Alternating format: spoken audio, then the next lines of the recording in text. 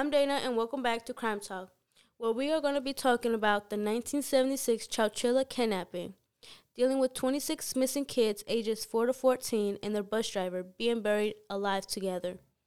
On July 15, 1976, in Chowchilla, California, a bus full of 26 kids and their bus driver were buried alive in a tractor-trailer underground.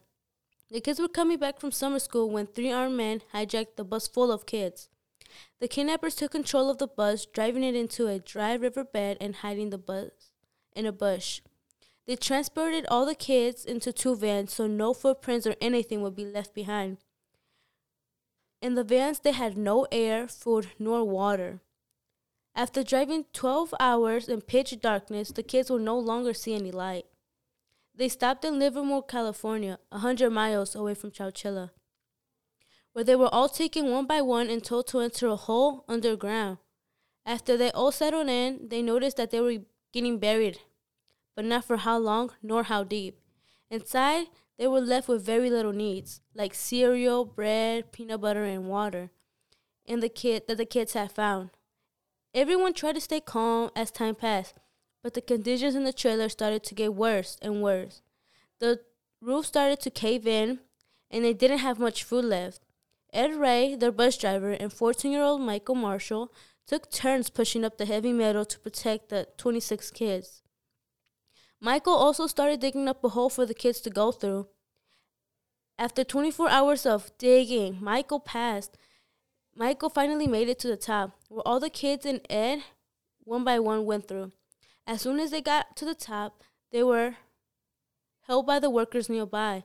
The workers were surprised. They couldn't believe that they were witnessing kids coming up from underground.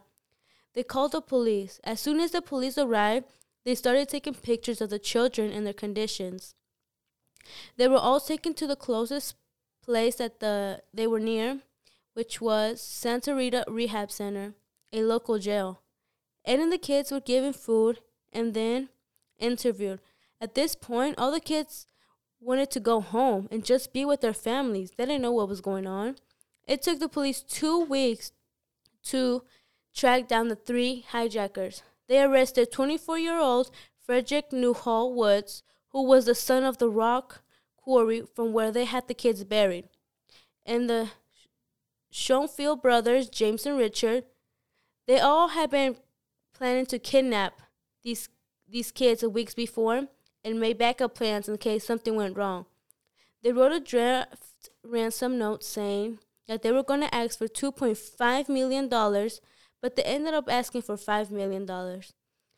They thought that their plan was going great until they tried calling for their money. The phone lines were messed up and caused some time being lost.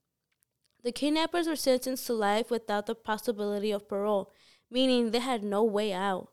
The kids were kidnapped and have stayed in touch ever since, and the majority of them went to therapy.